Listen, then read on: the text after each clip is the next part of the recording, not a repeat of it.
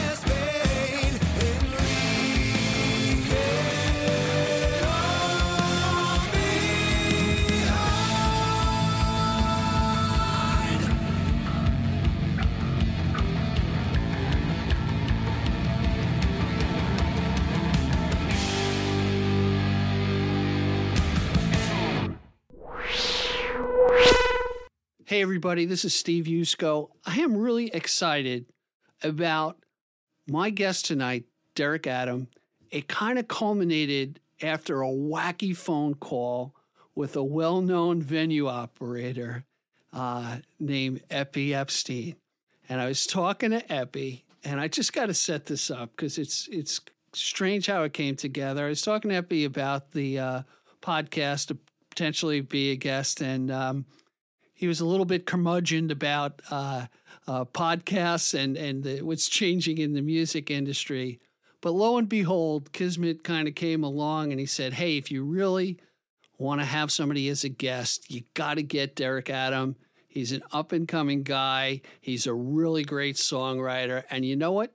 Coming from Eppie Epstein, that carries weight because Eppie introduced a lot of people to the Long Island Sound, not the podcast, but in general in the days. And he still maintains My Father's Place, reborn again at the Metropolitan, which is a great thing.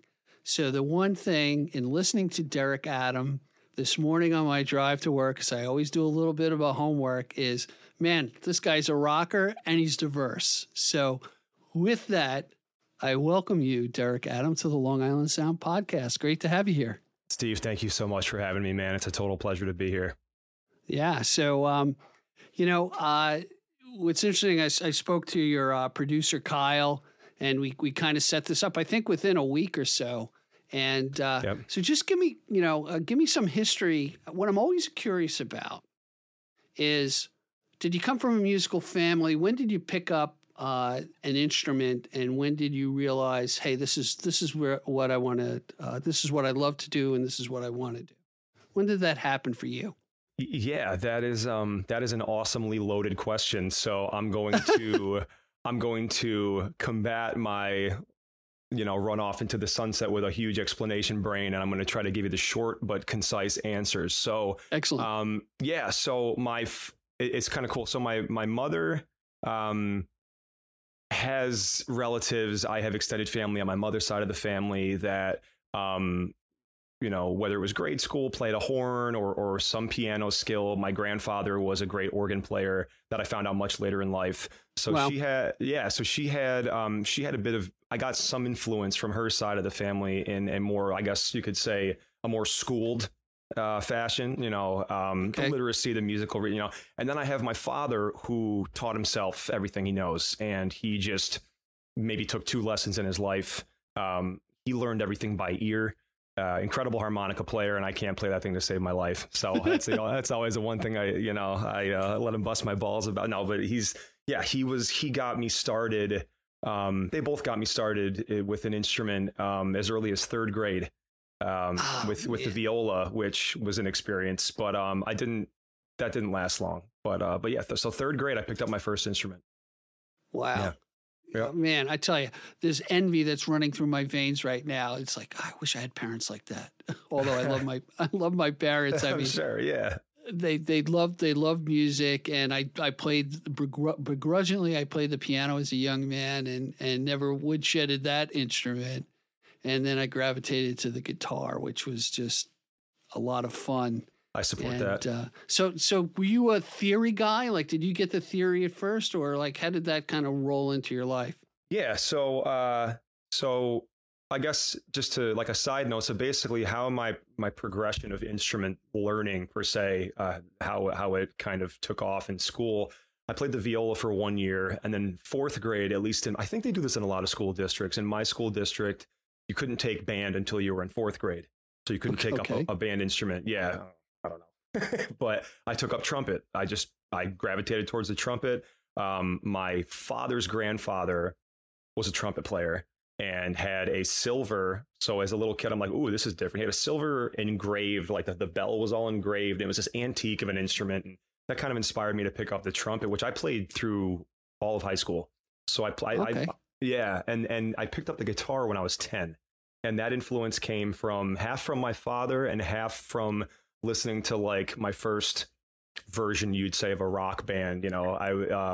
Good Charlotte, Simple Plan, early 2000s. I was like in 5th grade, and I'm like, oh my God, these girls love this music. I got to pick up a guitar. So that's kind of like what happened more or less when I was 10, 11 years old. I got my first guitar.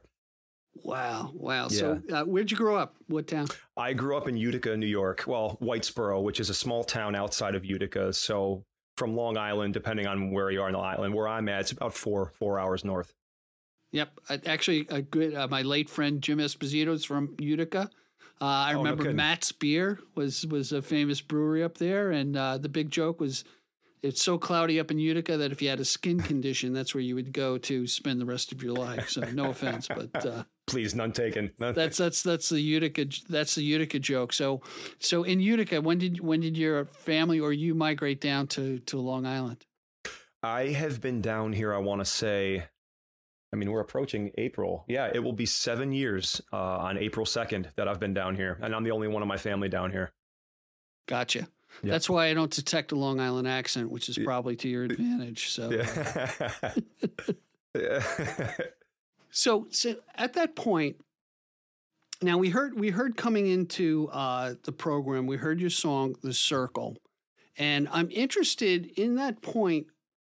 How does this happen with an artist and musician where they learn their craft, trumpet, you're multi-talented in with different instruments. When did it hit you to say, I want to write music, or I can write music, or, when did that happen? That's a great question. Wow. That's an incredible question, because you kind of forget yourself. I think, I think, well, I don't even think I answered your previous question. So I would say I am pretty significantly learned in music theory. Okay. I started taking music theory as soon as I could in high school. And that's when I actually kind of fell into taking choir, which I didn't want to do that. I never wanted to sing. I was petrified to say boo on a microphone, let alone actually even play a guitar solo for anybody. So I was a pretty shy kid. But I got addicted to, I don't want to say addicted to theory, but just almost like a theory within a theory, where it's like just the unders, like the demystification, just you get so deep into a song where, like, if I teach as well. So I have young students that I'm like, did you hear that right there? And like, what do you mean? Because you stop listening to a song as one whole thing, and then you start listening to it as like 5 to 10 different sounds at once happening, because your ears just get so, it's like they're like a muscle. And I took that with me to college. I went to Crane Music School up in Potsdam, where I studied music business, and I studied classical and jazz guitar up there. So that theoretical knowledge I had, and the literacy that I got from playing trumpet, really gave me an edge. Not much of one, but a little bit of an edge, because a lot of guitarists going into the collegiate level, they couldn't read music. Right. What did we do? We learned tabs, we listened by ear. But it was through that and starting to get into bands and playing with people, and I guess just kind of searching for my own style, that after I learned enough, I got addicted to just the idea of putting a smile on someone's face when they hear something that I created. I've always been a creative person. I was an artist at a very young age, and unfortunately I didn't carry that into my adulthood, but I think the creativity has always been there. And there's just a feeling I get, one, when you get that section just right, how you want it, and then you take all those sections and you actually get a chance to perform a song, and someone's like, hey, that was amazing. That's, whether it's one person or 1,000 people, to me, there's no better feeling. So, right. I mean, you hit a couple of points. One, the need to be creative, which is really kind of a driving force, and then the intrigue with the theory aspect of it. I got to ask you this, and I have a theory. Are you really good at math? So I was, up until a certain level in high school, where I had to start doing the homework and studying for the tests. Once it became, I think, like that pre-calculus, really getting complex. I rode the, barely do the homework, not studying, getting decent test scores up until that level. And then I had no desire. It was rough to get me to do homework. Fortunately, I was able to kind of just ride on a good memory and things of that nature. Yeah. So I guess I'm okay at math. That's of people that I've met, particularly very intricate guitarists, and I'm thinking about guys that I knew from high school. They were like AP guys. They were in the smart class. But by the way, when I went to school, there were 3 levels. I went to Catholic school, the dumb class, the middle class, and the ones who were destined for college. I was in the middle, which scarred me for life. But that's life. Oh no, it certainly is. No, it's okay. So it really developed for you. Now, did it come? Right. This is a question that everybody asks, I think. Yeah. Lyrics or melody first for you? That's another great question. So you know what? I got a shitload of great questions, and I'm not even hitting the really great ones. So I'm telling you, man, I'm really loving it. So I'm all ears. Lyrics or melody is a great question, and I think the most honest answer I could give, and I think the most honest answer a lot of artists could give, is that it really just depends on the moment. You know, I can think of songs right off the bat that maybe I started with a verse, like just punching out a few lines. You know, on my phone in my notes, I do a lot of stuff in my notes, or if I think of words that go well together, I might, you know, just to save it as much as possible. You know, I think I will say with 2, maybe even 3. Actually, no. I guess if you had a pie graph, maybe I write riffs first. You know. Okay. But I guess I kind of went off a little bit. But you're talking melody specifically.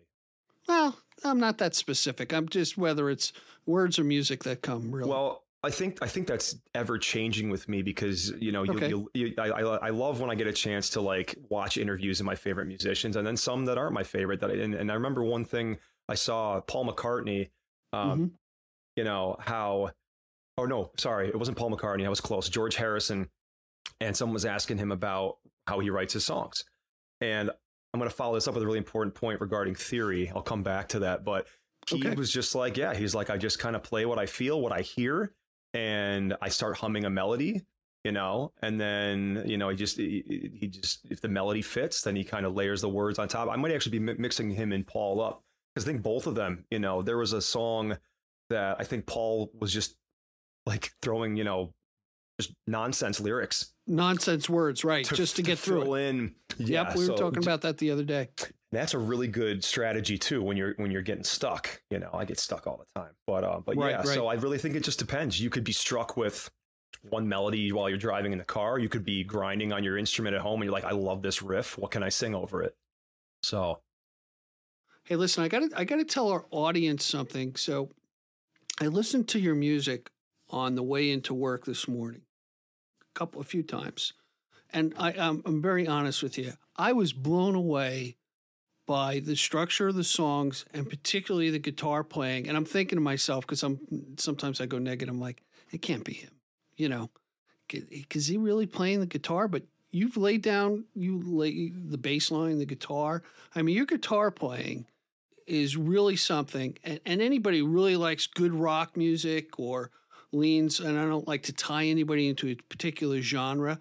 The first guy that came to my mind in listening to your guitar playing was Eddie Van Halen, and Eddie Van Halen-esque approach on a couple of things. But you know what? It created a curiosity in me going, I want to hear a hell of a lot more songs from this guy because that's cool. I want to know what Derek's sound is. You know, I spoke to another guy and we're talking about my friend Mike Nugent, and he was very complimentary about Mike. And he said, you know what? Mike's the kind of guitar player that you can hear his music and know it's Mike playing. Now, that brings me to a question. 1, how did you develop your sound? And 2, see, the questions get really tough now. How did you develop your sound? And how did you develop your voice? And what I mean, not your vocal cords, but the Derek sound, I guess, in how you sing. Like tonality, kind of. Yeah. Because I, to be honest with you, and maybe other people have this, I struggle. I'm freaking 61 years old, and I still struggle to grab that first note when I'm playing a song. You know, I'm learning a song. It's like, oh, son of a bitch, you know, and then you go back over it, and then you develop those neural pathways to go, oh yeah, that's where that note is. I have non-perfect pitch. Okay. So I struggle with it. So anyway. Yeah, no, that's awesome. So first question was developing my guitar sound in terms of tone specifically, or just overall? You tell me. Okay, cool. So this is interesting because I've always been very impressed with the tone geek guitar idols of mine, because as much as I'd like to say I have a fairly acute ear, that and the sound engineering, the EQs, the oh, cut the mids, scoop the mids, all the like that's I feel very much I'm still in the neophyte stage of that, in terms of my tone. I guess I come from a place where just happenstance, I've always tried to get the most out of what was in front of me, which was never very much. So, I think about, my progression as a player. I really was never super pedal heavy. I just really tried to, and I didn't know what I was doing. I'm just like, and then I just was like, I like this. I'm like, and I kind of, I guess, trusted my ear, which I honestly wish I would do more often when it comes to the songwriting process. Cause that I would like, pull my hair out. Cause I'm like, oh, this just isn't the part, but right. Tonally, I'm just like, all right, this sounds badass, and I think that comes with a subconscious modeling after who really tickles my fancy as a player in terms of tone, because I like to say all my favorite players have just the juiciest tone ever, whether they're playing clean or they have a ripping guitar solo. I am a big Overdrive fan. This is where I'm gonna reach my ceiling as far as how much I know in terms of these things, but I'm not as big on distortion as I am Overdrive when it comes to my solo playing. I just like that it has a more, it's crisp. I just like clarity in my notes, and I really try to emulate that in any sort of technical whatever I'm doing. In addition to me just being able to execute it properly, I want the tone to reflect that. Right. Let me interrupt you for a minute, because it's funny. It's like I learned guitar late, right? And there's a lot of pedals out there, right? Oh, so many. And there's this misnomer of, instead of, and I'm self-analyzing here because that's what I do. It's not, by the way, this is not about you, Derek. It's totally about Steve Yusko. Okay, perfect. I use you as a vehicle to self-analyze. Perfect. But you get to that point where, you go into, Sam Ash or Guitar Center or whatever, or you're looking at Sweetwater and going, yeah, that pedal will make me sound really good. and right, big misnomer. But you've done the opposite. If you have a sparse pedal field, I don't know what the hell you call it, board, and you're not dicking around with that stuff, and you're woodshedding what you're doing naturally, you can put anything on top of that afterwards. Yeah. Right. Yeah. You kind of nailed it. One thing, I don't know when this started, but one thing I started doing a lot, and I think I've been doing this for several years now, is practicing everything clean or unplugged. Any technical thing I do, and technical meaning, I know that word can be kind of misconstrued. I don't mean dazzling a million notes, just my overall technique. Like, how good is that vibrato? How good is that one bend? It doesn't have to be, this flurry of, 30-second notes, blah, blah, blah. But any technical work that I do, I try to really, how good can I get it to sound before I even plug the thing in? Or what I'll do a lot is, and I don't do recently, I haven't done it a lot, but I used to do this very much at the last place I lived at. For whatever reason, it was right in front of me. I play a lot of my acoustic, and I tried to play as much on that acoustic as I did on my electric, and that I felt like was very rewarding, because that's a pedalless thing. For in most cases, an acoustic guitar is, that's the sound. You're not really going to try to distort that too much. But I think just stripping it down, because you can always add, like you said, you can always throw things on top. But if at your core, if you're really, really getting the message across, it's, to me, just icing on cake, cherry on top, any sort of effects you add. Right. And then, it is when you've done the song like that, and then you fully develop it to whatever nuance and instruments you put in it, you still have that position where you can go out by yourself and still deliver the song on acoustic, and very true, and feel true to it without, I would think, doing the reverse. Or, how do I do the unplugged after I've done it just like that? This is in my mind. Hey, let's do this, Derek. Let's take a quick break, because I have to think up harder questions, because you're answering them too well. It's too kind. And when we come back from the break, I want to talk about the development of the circle. I don't want to know what it means. I'd rather leave that to the audience. I dig but that. I'm interested in that, how that developed. Hey, everybody, we're going to be back with Derek Adams. There's so much. I just got a good feeling. There's a lot to learn from Derek. So, Derek, I'm getting a free lesson out of you. whether you like it or not. It's all Stick good, with us, man. everybody. We'll be right back. At the Long Island Sound, we're much more than a podcast. We're building a community. Please go to gigdestiny.com, check out all our social media links, subscribe wherever you listen to the podcast. Please comment, call the listener line, tell us what you think, what questions we should ask, who we should have on the show. And most of all, we thank you for your generous support. And remember, support the artists who are guests on the show. Now back to the podcast. Hey, everybody. We're back. Well, we're with this guy, Derek. I don't know. He seems pretty bright. He's a phenomenal guitar player. I'm setting low expectations, Derek, so they get Oh, wild. man, when you're they being hear. way too kind. You know what's funny? I was talking to one of my guests. I said, this is like speed dating because we haven't really met in person, you know, and we got to get a feel of, you know, by the way, I'm enjoying our conversation together already. Oh, It's only 100%. been, you know, a short period of time. So it's not painful. Not that I have, you know, the only painful, well, I won't even go into that. Before we went to the break, tell me how the first song that our audience heard, The Circle, how did that come about to you? You know, when did you write it? That sort of thing. I'm curious about it. Yeah, that so this was something, this is kind of cool. Because it was very vivid, like the moment I started writing this song. It's very clear, and not a lot of things, you know, I have a great memory, but like to close my eyes and I can see. So shortly after I moved down here, I was working at I guess you could call it like an after school music and art school. Okay. You know, so like an after hours kind of thing for private lessons. You know, I was like one of their guitar and band instructors for a short time. Okay. And I was doing some substitute work at a different one of their locations on the South Shore.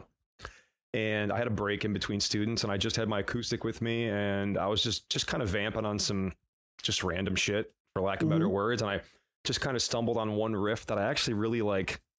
It wasn't as convincing in the moment as I guess it is now. I'm just kind of like, really? This is all you got? And I kept vamping on it. And then I just, you know, the lyrics were very reflective of my the time of my life, you know, in like that moment. And it was a very, like, I was just kind of having a conversation in the mirror.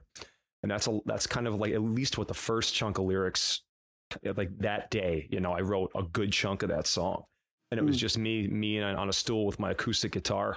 And I just was vamping on this riff, and I just kind of fell into a groove. And man, I wish it was that easy every time when it gets to writing a song. But yeah, but that's what happened. That's what happened with it. And then I took those ideas, I put them into my computer, and then I was like, okay, how do I want this to sound? Right. Yeah. But that's definitely the inception of the song. So one of the things I'm enamored about people who can write music is, one, exposing yourself, being very transparent about emotions and things you may have gone through. Many people write in the first person. You know, the extreme for me is Taylor Swift. That's why we never dated, because I was really fearful of the breakup. Oh man, he'd be immortalized. How creepy is that? Me and Taylor Swift. All right, it's a fantasy, but okay. She's too tall. I'm too tall. But in going into writing, is there something in your mind early in developing the muse? Well, let's talk about lyrics that you may decide, hey, this is what I felt and I need to express it, or this is a character and a storyline I want to develop. Where does it run for you? That's really cool. I know I'm sounding like a broken record. These are all really great questions. So Broken I'm totally record, good enjoying pun. Excellent. I like it. Run with it. I'm really enjoying these. So, I guess right now I'm just kind of scrolling through my Rolodex of the songs I have written. I think it's a combination of my own personal experiences. So I guess more of that first person kind of vibe, or it's me, I guess, or somewhere it's like I'm talking to you, you know, about a situation. It could be a societal thing, you know, like what's going on around us. So I guess the narrative kind of changes. The Circle is 100% me just kind of venting, you know. That's definitely that's certainly what that song is about. But yeah, it changes, and I like that question because I think about that a lot. I want to make sure I guess I'm the kind of individual where I don't like to do the same thing too much. Right. I have a fear of that, like just not monotony, but just predictability. And sometimes it's to a fault, but yeah, I always think, okay, what's the perspective, and then I think to myself, all right, and then I get crazy and I'm like, all right, how many songs have you written? Just I, and I'm like, change it up, and then that might even spark a different idea entirely. Right. I look at that when I write an email. When I start a sentence with I, it's like, there I go again. But I'm my favorite subject, so I got that going for me. But to be honest with you, I'm looking at your song titles. The Road I Know kind of spurred that question on. Yeah. For me, and that's the next song I want to expose to the audience. The Road I Know. So tell us a little bit about that, and then let's just jump right into that song and let because. This music's. I heard Springsteen had a great line. This music is like sex. It's better demonstrated than talked about. So. I love that. Yeah. Cheers to that. So this is cool too because The Road I Know is an entirely different song than The Circle. The Circle is this 4 on the floor, really rocking song. The energy is pretty high from start to finish. It's got some. Very intricate little just blips of this kind of progressive influence I had from some, but I try to keep a mainstream, and I guess that's something that I could kind of go into another time a little bit later, but that'd be something fun to talk about. But The Road I Know is also pretty vivid, the inception of that song. So this was after Kyle and I met, and explain who Kyle is for those who don't know. Right. Sorry. Kyle's my manager. He is an incredible partner, and he's my chief consult and everything. He's an accomplished artist himself, from what I understand. Yeah. He's got a history with Luke Bryan, and absolutely. He's definitely a Renaissance man full of many skills, of which I try to take advantage of as much as possible. So nice. But yeah, so this was shortly after we met. And we were just kind of collaborating on some moves to make and some ideas of, hey, like let's just throw everything at the wall and see if something sticks. So let's kind of diversify like what I was writing a little bit. So it kind of gave me a challenge to, I don't want to say think outside the box entirely, because this song is definitely a part of like that. The Road I Know is a genre which I do very much enjoy listening to, that very much more low-key singer-songwriter, acoustic, stripped down. I feel like any guy that's a rocker, you can't just listen to that all day. Everybody's got their moments where you totally flip the switch. Right.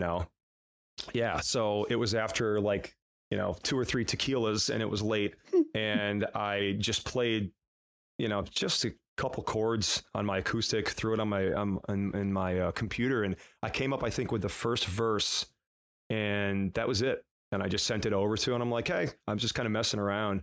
And he's like, he was just like, this is insane. Where did this come from? He's like, this is awesome. So right. So that was obviously a major confidence boost in me to get it finished. And I'm really happy with that song. That song is probably one of my most personal songs I've ever written.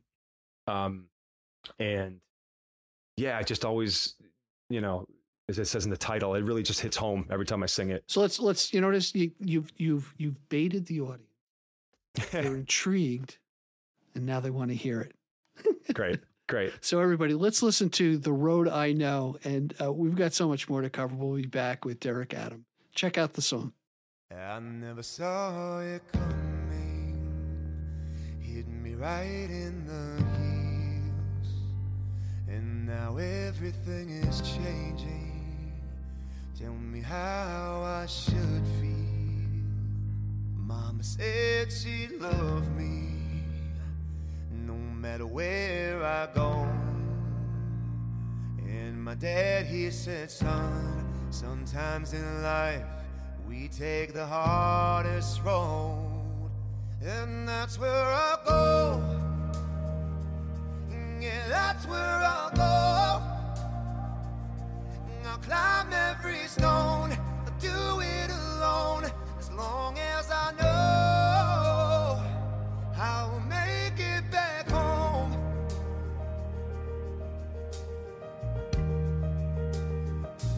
You were always a friend to me, saw the light that I could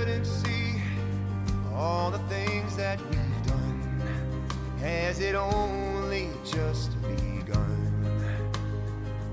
All I know is that I believe time will tell what my fate will be. Feel the heat of the sun, and I'm not the only one.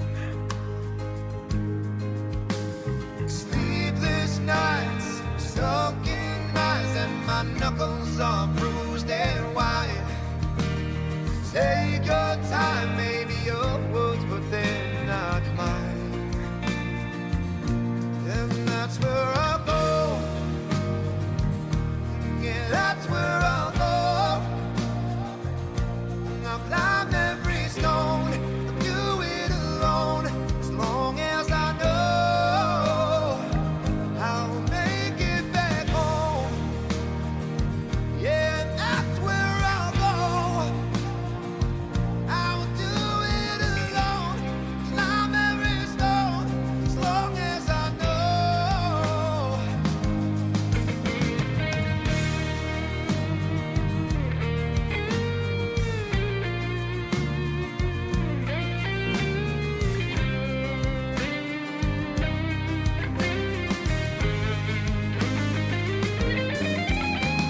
Sleepless nights, sunken eyes, and my knuckles are bruised and wide. Take your time, maybe your words, but they're not mine. And that's where I'll go. Yeah, that's where I'll go. I'll climb every stone, I'll do it alone, as long as I know I'll make it back home.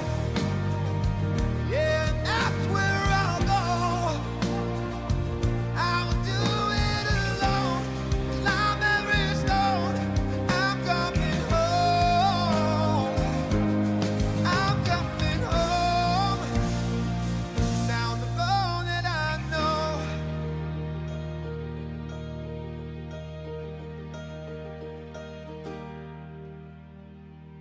Hey everyone, we are back. Great song.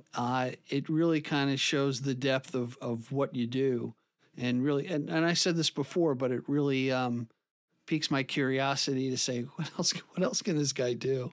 And that, I guess that's the things that make me want to learn more, hear an artist more, see them live, and say, wow, this was kind of cool. And before we jump into a few things here, you did touch on something which I also find interesting as well, is you don't want to be predictable, particularly when you're playing songs. And I can't imagine artists who have such a huge repertoire of like, yeah, I've got to play that for the 10,000th time and still look like I'm enjoying doing it. Yeah. That takes a lot of skill, I would think. But I find that with questions too. Like I found early on, here I go talking myself, my favorite subject, is you find yourself getting in a rut. It's almost like having the same playlist, It's like, I start with this, I ask that question. It's too freaking predictable. If I was listening to myself, I wouldn't listen anymore, type of thing. I got you. But let's talk about this. Sure. Let's talk about, so you're an artist out there, you're teaching. Thank God. I'm telling you, all the artists most of my guests are teachers as well. And you're paying it forward, and you're encouraging students, and it's just a wonderful gift to share, so to speak. But what I found interesting about, and I spoke to your producer, Kyle, about, and if you don't mind, I'm going to relay the story we spoke about. Kyle and his wife were listening to you in some bar, I guess, and you were playing, and Kyle's wife had to say, hey, you listening to this? Because this guy's good. And boom, there was a connection between the two of you. Kyle is a very, as you said earlier, very good artist in his own right. And now you've got a cheerleader and a champion by your side. What's that like? What's that like? Yeah, it's no, I remember that day too. I was playing this little brunch gig by myself at a place that I played quite frequently, and it was a very slow afternoon. And do you want to mention it? You want to plug it? They're actually closed now. All right, then we won't plug it. All right. So you did a good job. Nice job. Yeah, I did a nice job putting them out of business. Put them out of no. business. Yeah. You charged them too much. Yeah. It was a fantastic place. That was really a home, another home for me in terms of performing. It was great. I was their weekly resident. Nice. And so yeah, I was playing this brunch and there was nobody there. And Kyle and his wife and son, I think all three of them were there. And yeah, and all I remember is that right after I finished the song, right when they were about to leave, he just walked over to me. He threw me a tip and he goes, "Hey, just want you to know that someone's listening." And that really resonated. That was a really Nice. cool. Like I actually, you walk out the door like, oh, thank God, because I've played. I don't want to say big, like, tens of thousands of people big, but I've played relatively big shows. I've played very, very small shows. I get all kinds, but all it takes is one person. I tell my colleagues this. I tell my friends and family. All it takes is if you're having a shitty night, just at least if one person is just like, "Hey man, that was awesome." Boy, does that just like put a pep in your step, Right. Right. But yeah, so shortly after that, his wife reached out to me on Instagram and was like, "Hey, just out of the blue, like, we saw you. You were incredible at such and such. And, do you have any Are you under management? Are you under your contract? Are you working with anybody? My husband has connections. He's got a history in the industry. And that's kind of where we got connected. Yeah. Oh my God. So it's like having an angel drop into your lap, right? And it's interesting because I've heard, in speaking to a lot of guests, they all have horror stories about promoters and producers, who have screwed them over, to be honest with you. Sure. Oh, yeah. But to have someone that's promoting you, producing you, helping you along, who's an artist as well, carries a lot of weight in my book, as Sure. far as they walk the walk and they talk the talk, Yeah. So, and absolutely. as I blow smoke up Kyle's skirt, if he's listening. So, so now you're an artist. You've played a lot of different venues. And I've never asked this question, but how would you characterize the genres that you live in? Does that make sense? The genres that I live in. Yeah. In other words, would you categorize yourself at all as like, oh, I'm a rocker, I'm a this or that, okay. or no? Yeah. You know what I mean? I was being kind of poetic. I was being poetic. I love it. I know, and I totally a little bit. I know. I'm creative. Yeah. I love it. Different. I am certainly a rocker at heart. There's just so much more to me than that.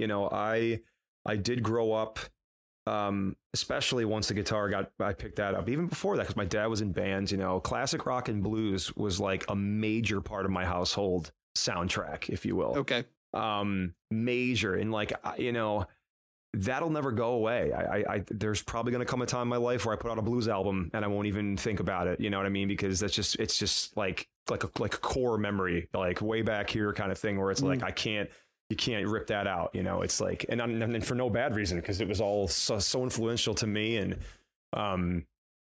so I have that influence. I've gone through so many phases of guitardom, Okay. with my instrument. Like, I had a huge Leonard Skinner phase. I had a huge Southern rock phase. I had to learn Freebird. I had to record it at my guitar teacher's studio when I was 16, or maybe it's around 16, or maybe a little bit younger, whatever. But Right. it probably sounded like a 16-year-old was playing it. So, but I had the Southern rock phase, and I kept getting. It was kind of like a stair step into getting into more and more, in my eyes, developed, accomplished, seasoned players, because I was fascinated by the musicianship. Sure. And that's not to overshadow the fact that I still think that David Gilmour or B.B. King are two of the greatest and most influential players on this planet. But just because they can't play stuff that Van Halen or Eric Johnson or Steve Vai can play, they're on different feet. You know what I mean? Like, I think there's too much of a comparison in terms of technicality.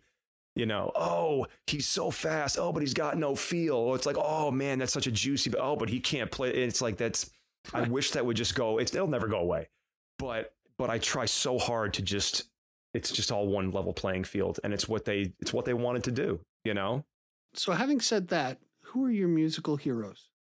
So, that beautifully weaves into me answering your previous question. So I had the Southern rock phase.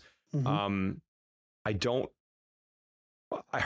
Crazy Train. I was weird shift here, but Crazy Train was the first song I ever performed live. It was for my 6th grade talent show. Oh, come on, really? Yeah. Now it sounded like a 6th grader played it, but okay. I remember one of my friends had been playing guitar for a little bit longer than me, and so I was like, I gotta get going here. I gotta get as good as this kid. And he introduced me to that song, and I was blown away. I'm like, who the hell is Randy Rhoads? I'm like, this dude is the greatest thing I've ever heard.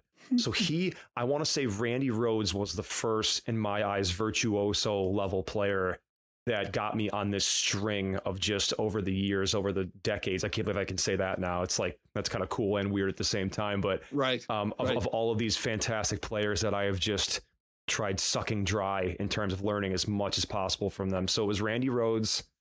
I had a huge Eric Johnson kick.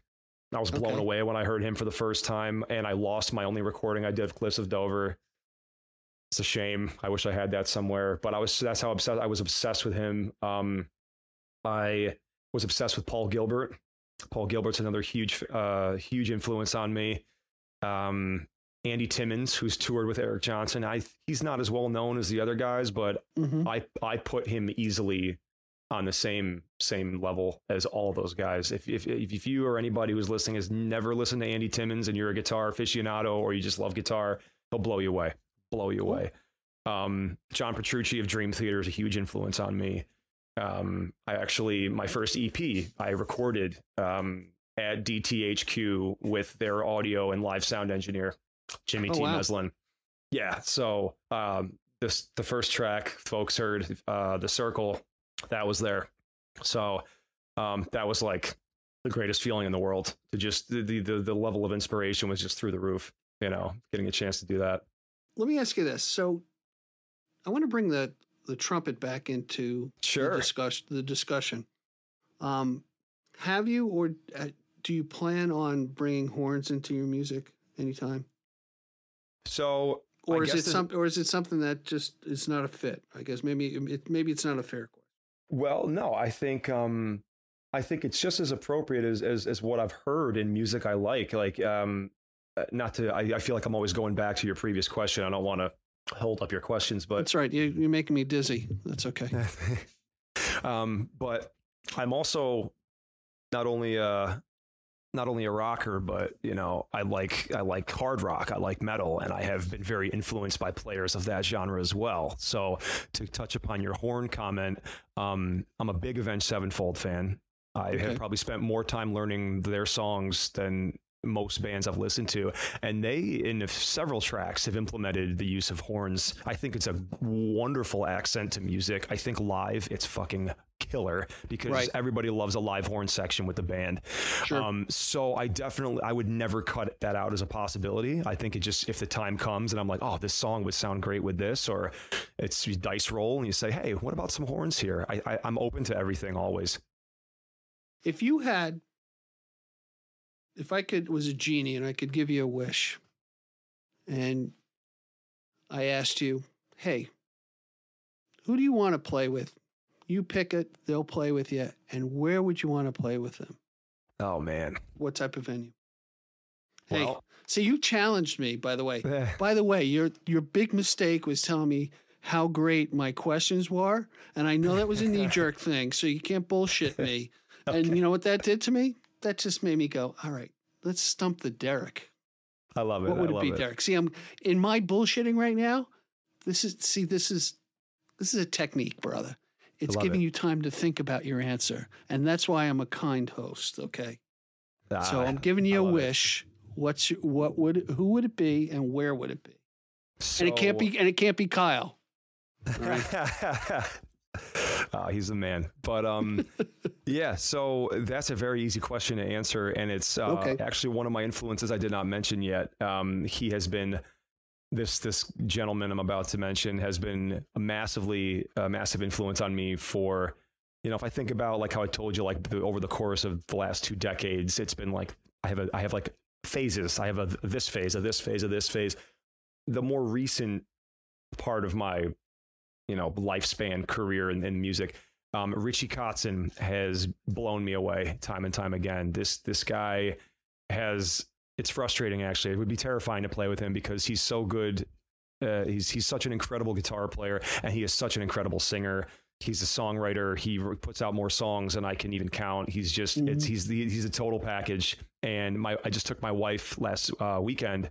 A little belated Valentine's Day thing for us because we never go out actually on Valentine's Day. We always try to, come on. You get the bums rush, right? Yeah. So we got a chance to see Richie Kotzen. He's in a power trio called the Winery Dogs. Okay. And that's Richie Kotzen on guitar and vocals, Mike Portnoy of Dream Theater, who I love, Mike, on drums, and Billy Sheehan on bass, who Richie's played with in years past. And to date, that's the best show I've ever seen live. Really? I walked out of there. It was at Patchogue Theater.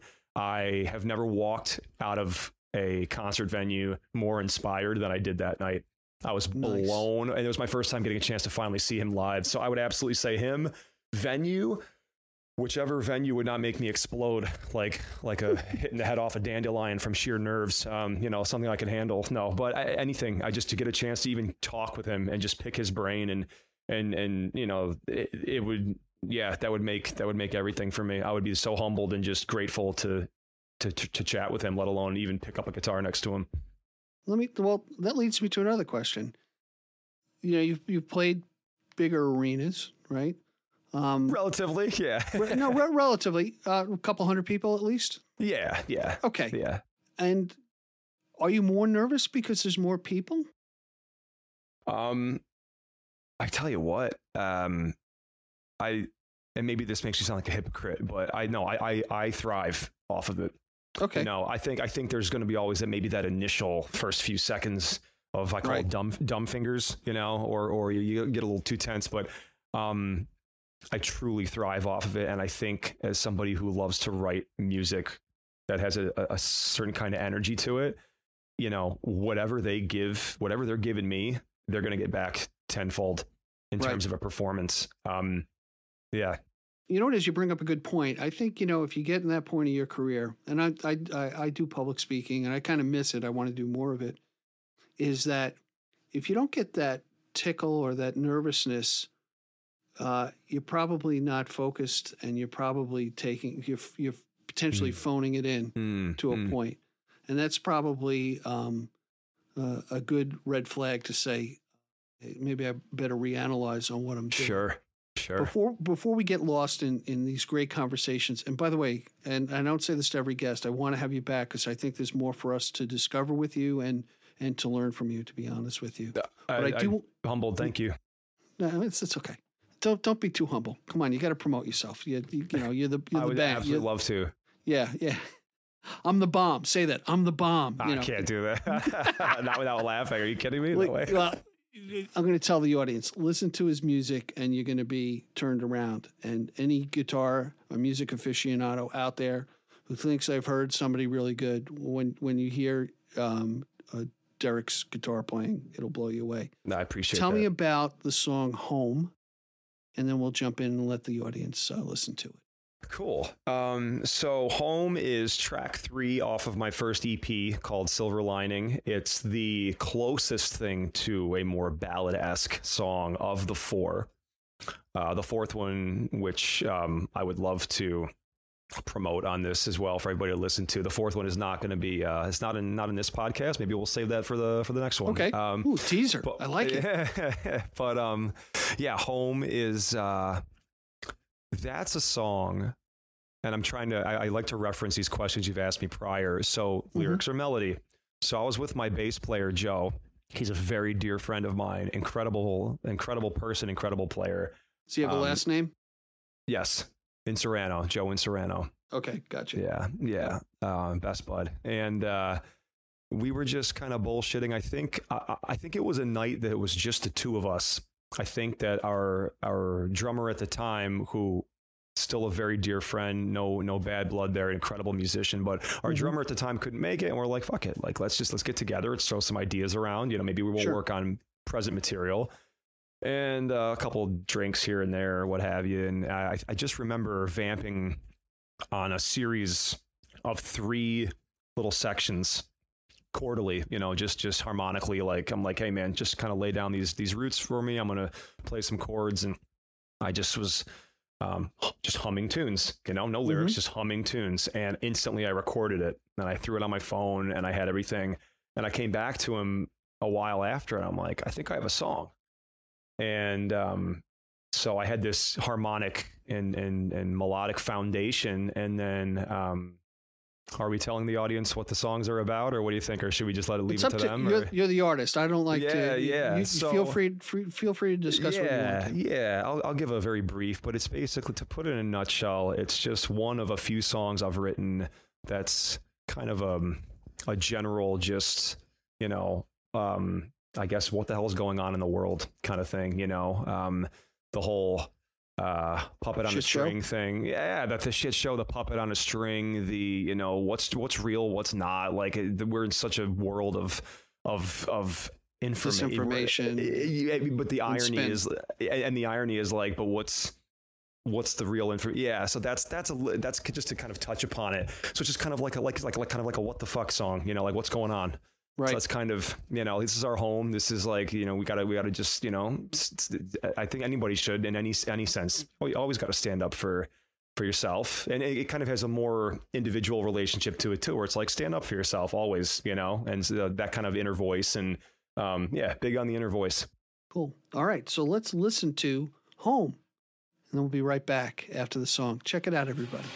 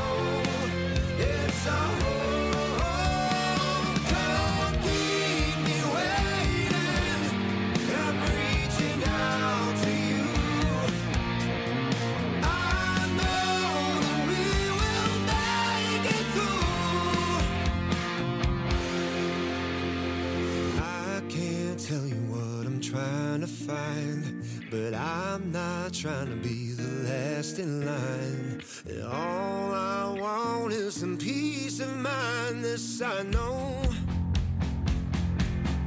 It's our home.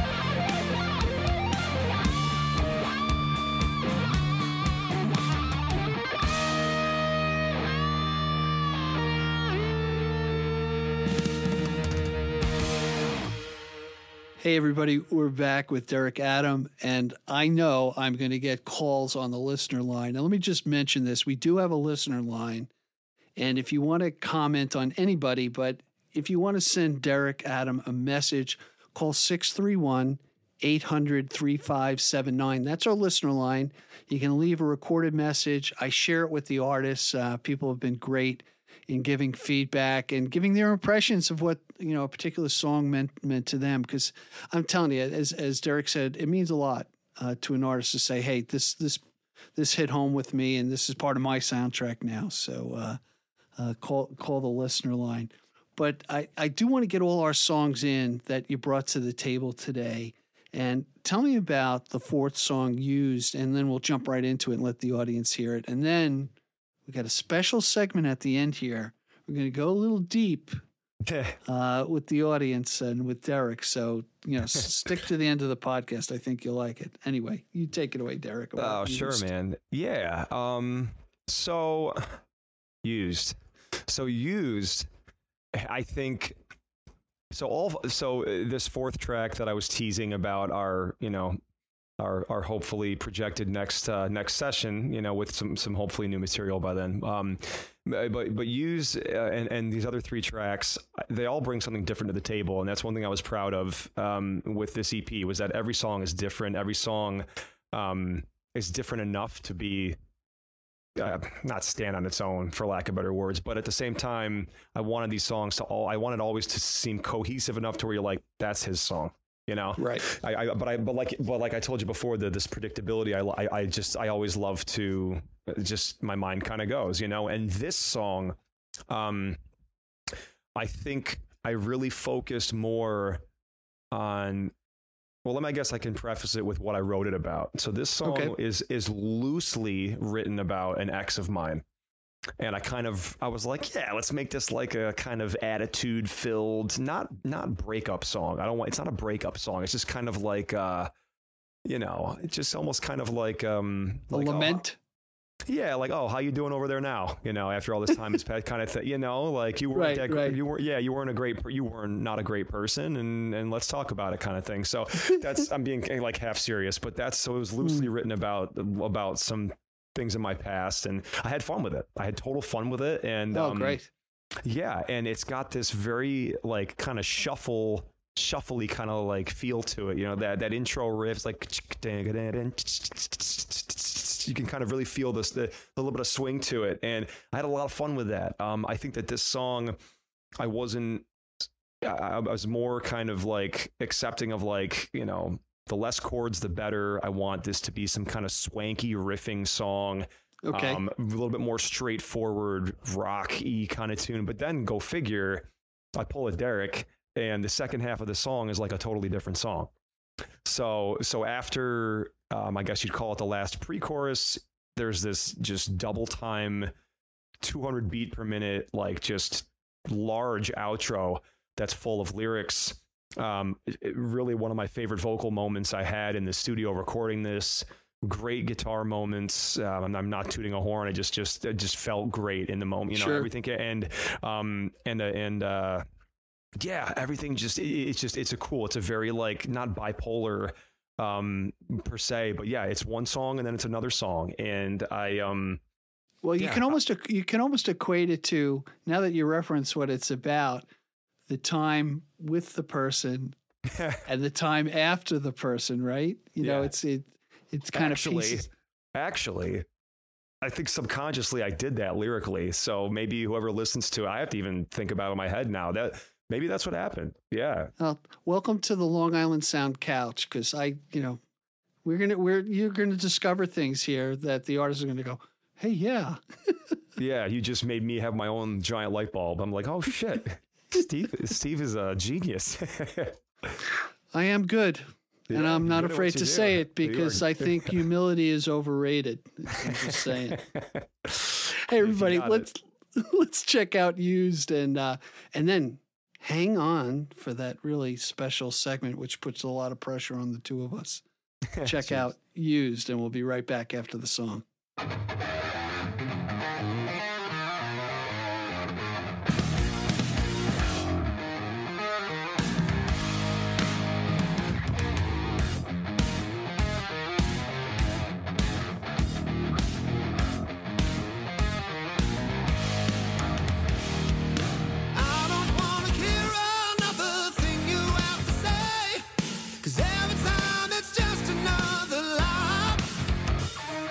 Trying to convince me with another pretty face. 'Cause baby, you don't think you have to try. It's time you're leaving.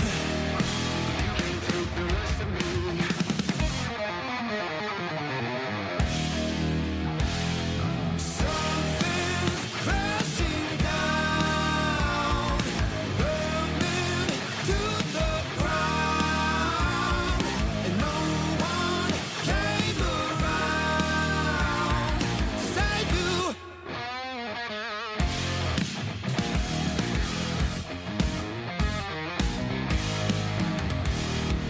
Walking through your life like it ain't nothing but a joke, like everything is on a silver plate.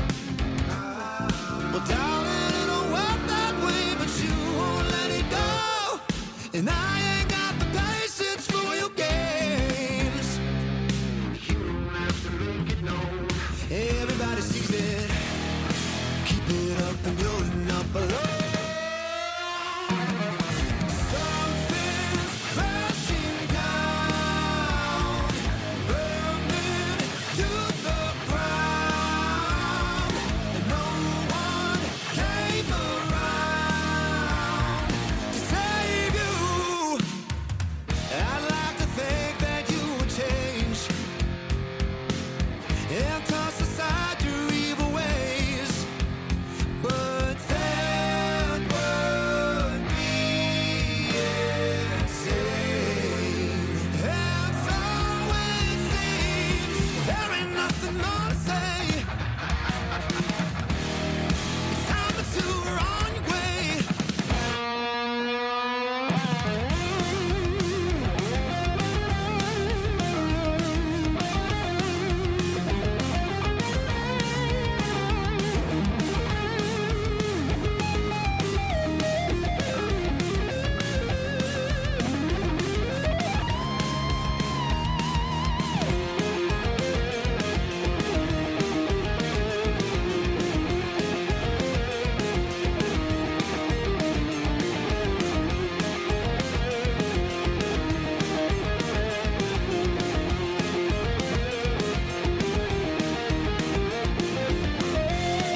Can't keep running away from the truth.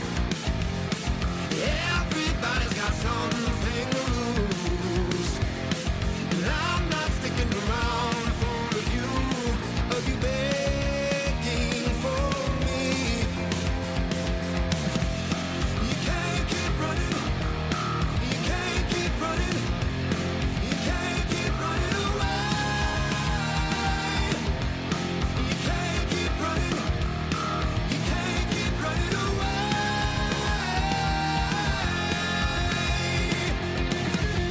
You can't keep running. You can't keep running. You can't keep running away. You can't keep running. You can't keep running away.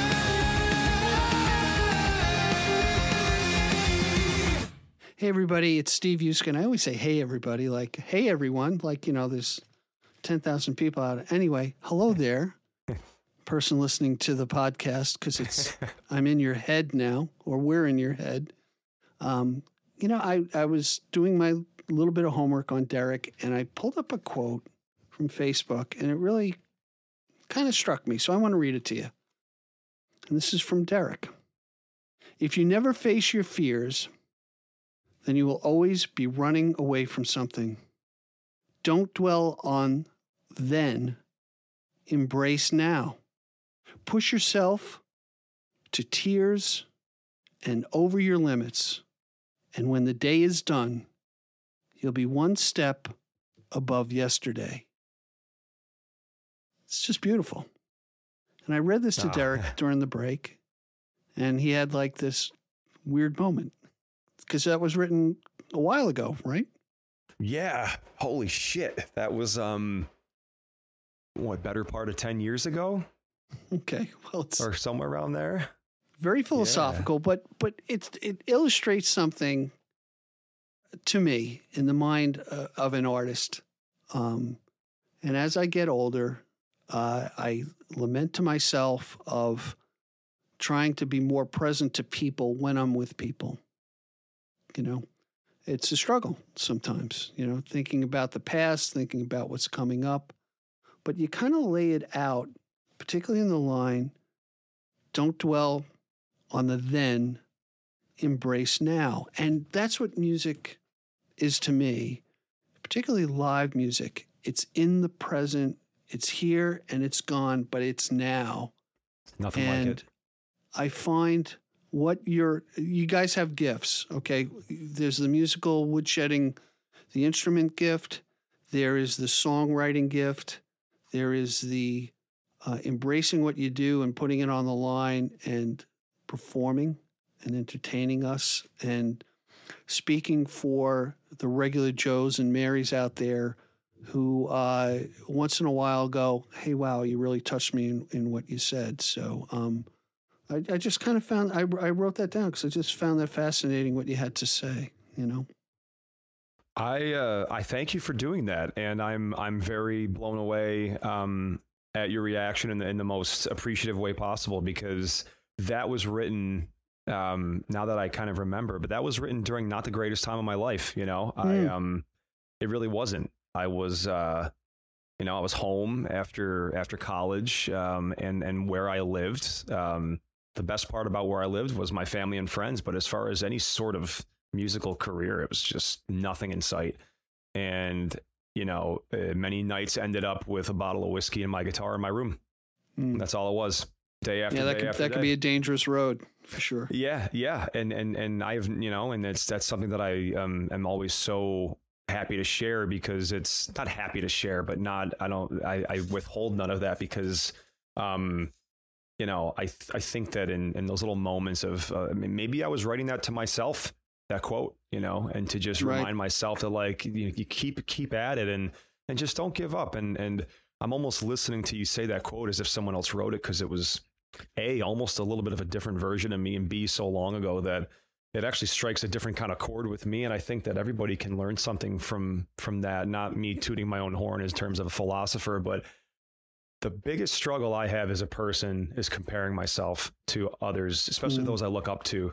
And I think that that's always been the biggest threat to my musicianship, my development as a person. And I think that the biggest piece of advice I could give anybody, which I'm sure I'm stealing from someone else, this is not original by any means. Oh, we all borrow, right? Yeah.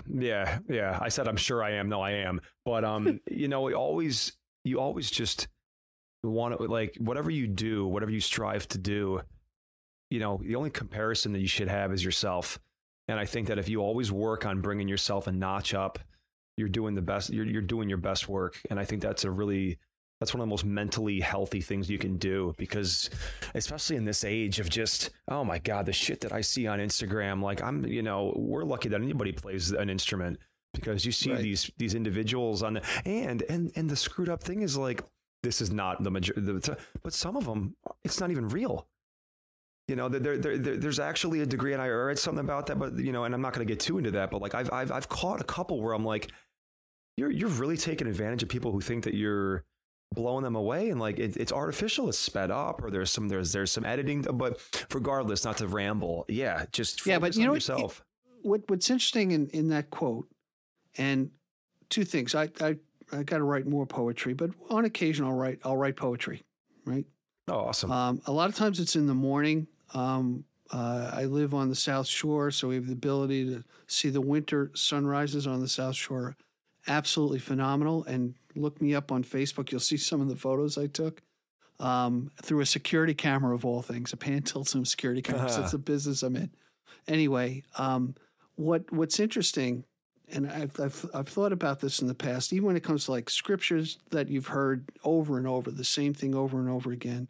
The thing that's changed is you over time. Like you said, you wrote that 10 years ago, but now you have the gift of hearing it back to yourself and revisiting it, maybe when times are better now, and getting something from that. So that's the beauty of poetry and music, particularly something you create. You can go back and reflect and maybe remember a difficult time that it's okay to remember now, and now take a lesson from yourself, right? Sure. And bring it forward. But yeah.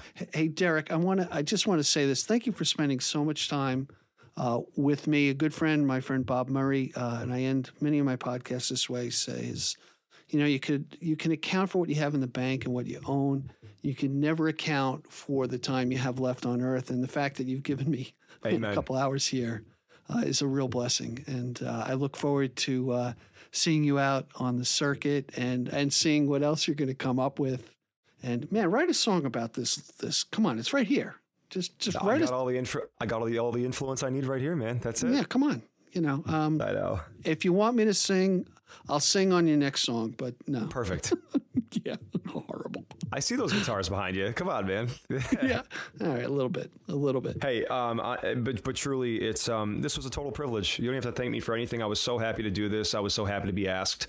And like I said, all we ever have to hear is one person say that they're interested in us on musical level. And it makes my whole week. This was, I was so looking forward to this. Cool, man. All right, yeah, so you will come back then. I would most definitely love to come back.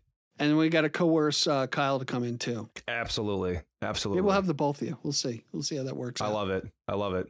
All right, everybody. Be well. We'll see you next time. Look up Derek Adam. You're going to love his music. And I'm going to look back at this years from now and go, yeah, I knew him when. All right. Be well, everybody. Take care. Steve, thanks, brother. Cheers. Thank you for joining us today. I appreciate the time you spent with us. Please subscribe and comment and visit us at gigdestiny.com. Till next time, be generous with your joy, keep your spirits high, and let the music take you on a journey. Be well. Peace.